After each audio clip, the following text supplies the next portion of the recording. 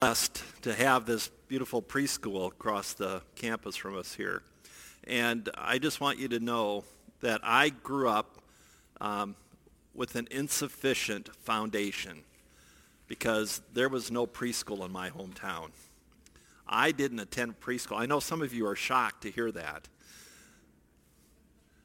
When we think about the preschool, one of the things that I remember is that this was not the first attempt at building a preschool. Lorraine, you may remember that. We had a team of people who presented a project of transforming our current space, the church space, into a first phase preschool. And we had gotten tremendous response to that, especially from our leadership, our board of ministry. And so there was one final meeting that this team had to meet with the board. And they met with the board, and one of the board members whose wife had been intricately involved on the team of developing the preschool had rerun the numbers. He was a banker, and he wasn't sufficiently satisfied with the numbers. And so in that meeting, he made a motion to reject it. And so we lost the first chance at building a preschool here. And the team that got rejected, what they told me was they weren't listening to what we were saying. They weren't hearing what we were talking about. It's not just about the money. It's about making sure that these children know the love of God. And so it was interesting to think back on that and to remember that rejection from lack of hearing is a common experience, even for Christians. That is what Jesus had encountered as he went back to his hometown of Nazareth. And as he encountered this, his friends, his family, the people that he grew up with in Nazareth, they were amazed at his teaching. It says they were astounded. Where did Jesus develop all of this ability? He has such wisdom, and his miracles are so powerful. Where did he get this? And then they began to analyze their family background. Now, wait a minute. Isn't this the son of Mary, who's married to Joseph? He's the builder. Wasn't Jesus a builder? Well, a builder, the Greek word for that is tekton. A builder would be someone who works with wood or stone. Now, if you've ever been to Nazareth, what you'll notice is that there is very little wood in this town, in this village, in this community. So most likely, Jesus was probably fluent with working with woods, but his primary work was probably as a stonemason. And so this town is built with stone everywhere. Now, as they're looking at Jesus, they're thinking about his family. They're remembering how he grew up. And what they are beginning to ponder is, this isn't possible. This kid didn't go to college. How could he have this kind of wisdom? How did this Nazarene become so powerful with his teaching, with his healing? Then they refer to him as something else. They refer to him as the son of Mary, which would have been kind of a diss. I mean, because in that culture, in that context, you always referred to people as the son of the Father. Well, some theologians say, well, maybe they were thinking that God was his father so that he didn't have a father here on earth. But we also know that Joseph was his adopted father, his earthly father. There is some examples especially in the Old Testament, in the Hebrew Scriptures, where men and women are introduced as sons and daughters of a woman. In those particular cases, it is when the woman is more famous, more well known than her husband. For example, there is a reference to Abner and to Joab as brothers, and they are referred to as sons of Zeruiah. Zeruiah was one of King David's sisters.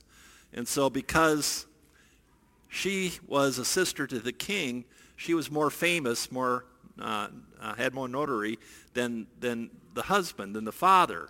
And so in the scriptures, they refer to her as the primary matriarch of the family.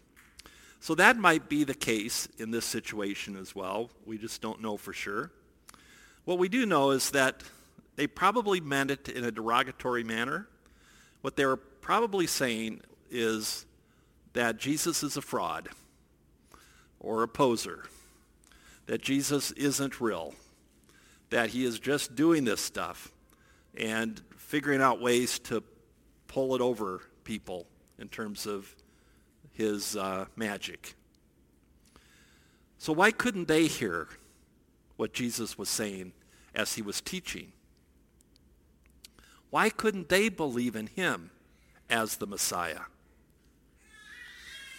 The turn happens between the accolades and the disparagement in verses 2 and 3.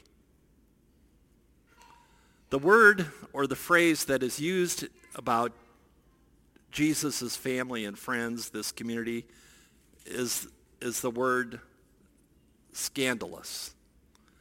And what that means is that it's a Greek word, actually. Scandal, is you get that from the Greek. It's literally transliterated into scandal in the English language.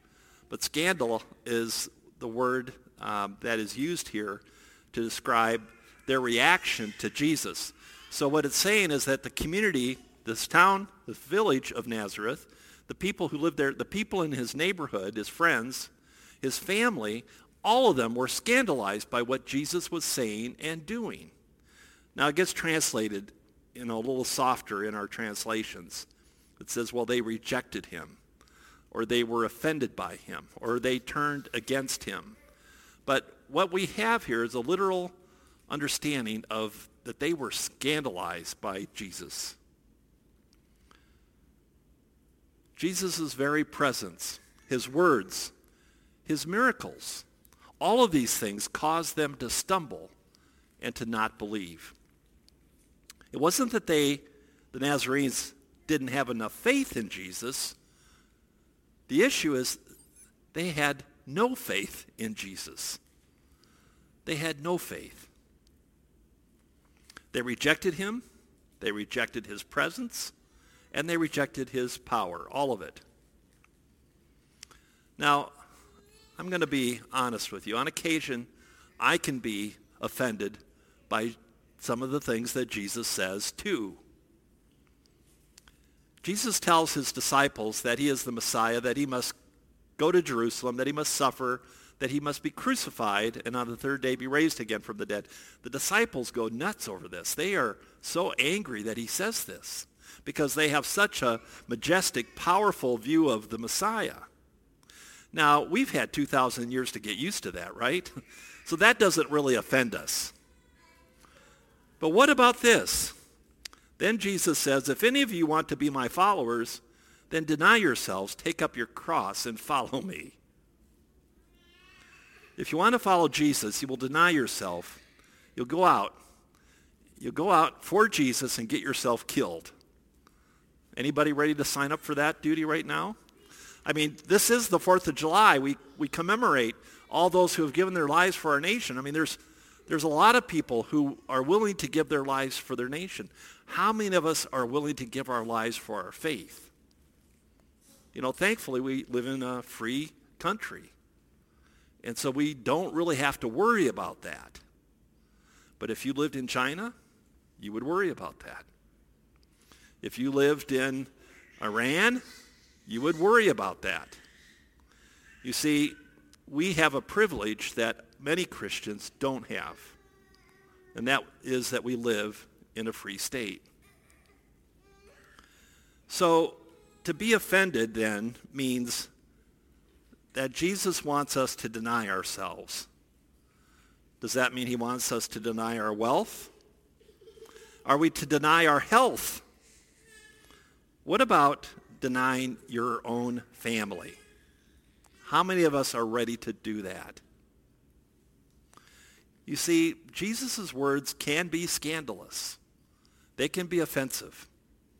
And sometimes Jesus wants us to be offended so that God can continue to work in us, a new work, a work that takes us back to the core of who we are as God's people, knowing that we need God, that we want God, that we desire to truly follow God.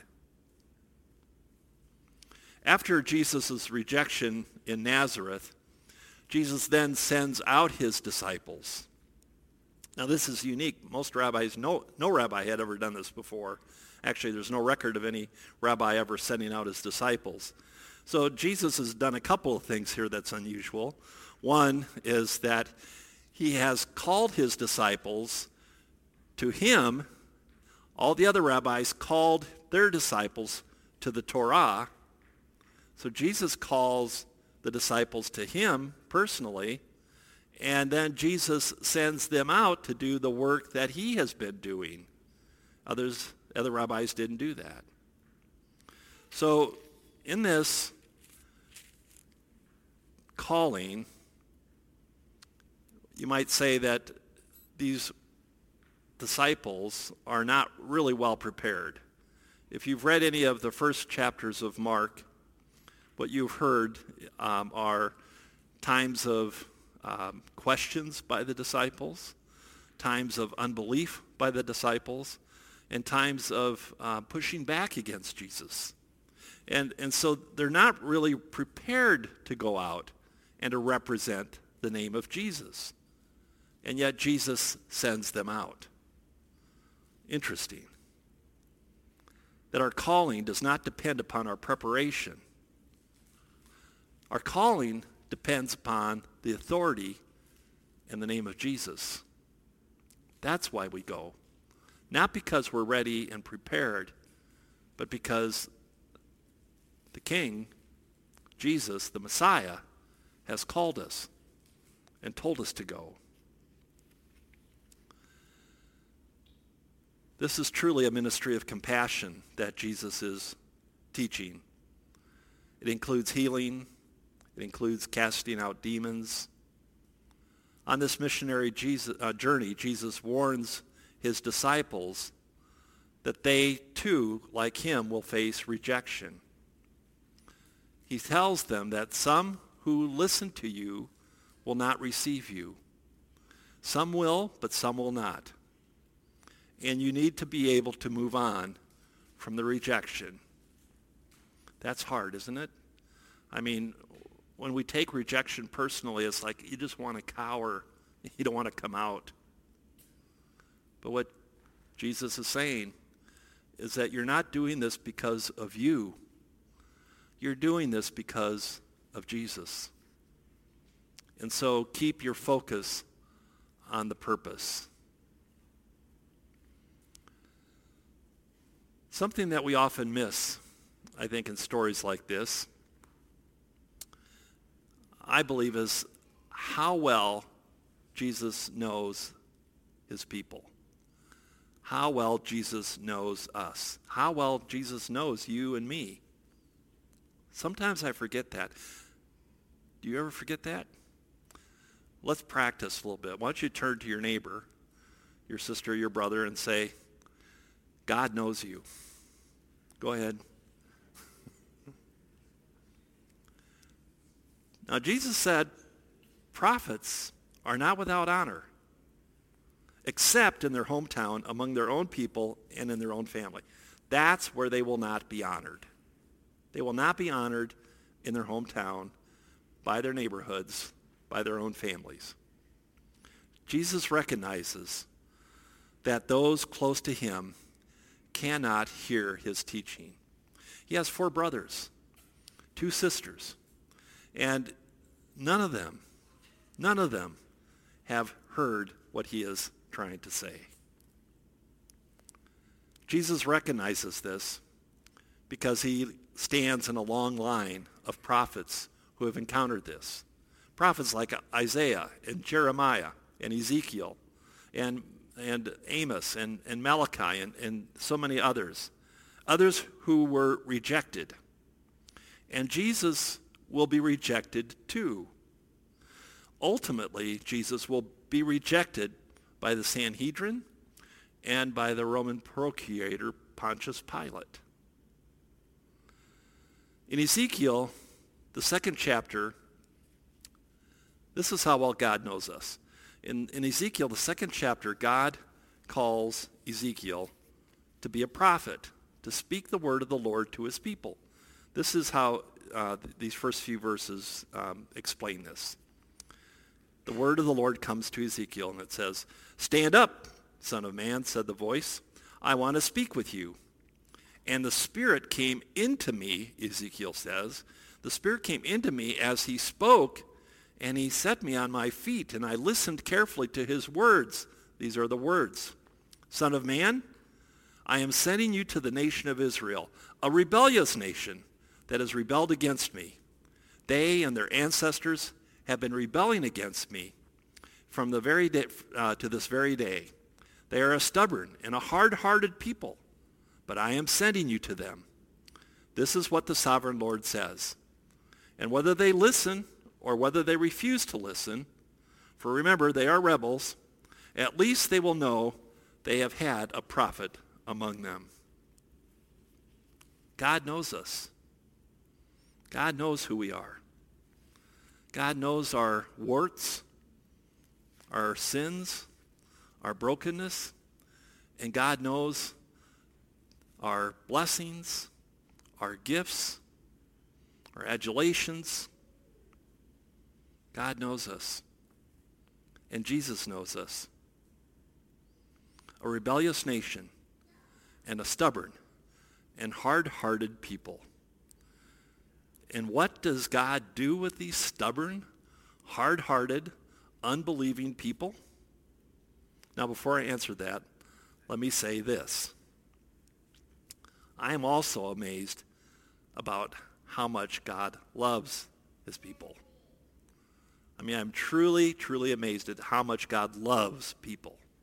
Matter of fact, I want you to turn to your neighbor now and says, "God loves you."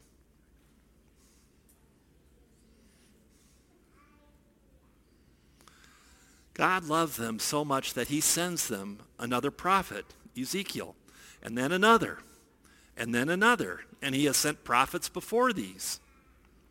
God sent the Israelites, Ezekiel, to share God's word with them, whether they listened to him or whether they didn't listen to him. And then he sends them Jesus. And Jesus sends them his disciples. That's the second part of our lesson for today. And after he sends the disciples, after Pentecost, after the resurrection, the ascension, after Pentecost, then he sends them the apostles. And then he sends them the church. That's us. And now we are teaching and preaching and healing and casting out demons and feeding the hungry and caring for those who are abandoned. Do you begin to see the picture here? God knows you. God knows you. And God loves you. God loves you and is committed to you. See, that's the true meaning of that word love, is commitment, right? And so God loves us and is committed to us. When you listen and when you don't listen, God continues to send you prophets and teachers and evangelists and pastors and apostles. And Jesus isn't done with the church today. Jesus is calling you. Now, I'm going to change that a little bit because I've been watching the Suns.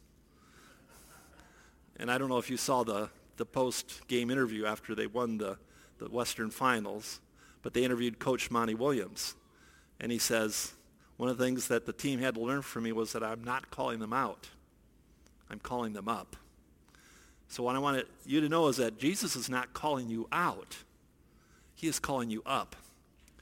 And the reason I can say that is because Monty Williams borrowed that from a theologian. The theologian is a prophetic minister from England. His name is Graham Cook. I heard him use it in a lecture that he gave in 2013. And what he said was, God is not calling you out. God is calling you up to your identity in Christ Jesus. God is calling you up. He knows that you and I are not ready. We're kind of like was it the Saturday Night Live advertisement, not ready for prime time? I mean, that's who we are. We're not ready for prime time. Let's say that you're going on a trip and you've laid out all of your possessions, all the things that you want to take on this trip. You've got 2-bedroom beds full of your things all over your beds, and now you got to figure out how to put them into one large suitcase. And then your friend or your spouse comes to you and says, for this trip, you can take a coat and your toothpaste. That's what Jesus is saying. He's saying, don't get bogged down by all the stuff. Keep it simple and just take what you need. God will provide the rest. You need not doubt. God will provide. It also teaches us, enables us to trust in God, to trust in the power of the Holy Spirit. You see, Jesus' call to mission is much more expansive than just getting people to hear and to believe in him. We hear things from the disciples about how he was preaching, how the disciples were preaching, how people were repenting, how the demons were being cast out, there was healing, there was anointing with oil. All these things are described in our reading for today. You see, Jesus is concerned not only about you personally, but he is concerned about the whole kingdom of God. He is concerned about God's sin-sick world. He is concerned about God's creation. That is why we pray about God's kingdom on earth as it is in heaven. Jesus knows that as followers, that we will experience rejection. If we take the call up, Jesus knows that we as followers will experience rejection as he did. That's just going to happen. But his love for the world is greater than any rejection that you could experience. And God wants us to have that same love for the world. If it's hard to understand what kind of love that is, I think Patty and I can give you a quick illustration. We just spent 2 weeks with, for a part of that time, all 5 of our grandchildren in Chicago. And we love our grandchildren, but one of the things, if you don't have grandchildren, one of the things that you will learn when you do have grandchildren is that they love you. They love you in ways that you can't even imagine. They trust you. They look up to you. That's the kind of love that God wants us to be sharing with this world. He doesn't want us fighting. He doesn't want us divided. He wants us loving one another, healing the sick, caring for the homeless, feeding the hungry.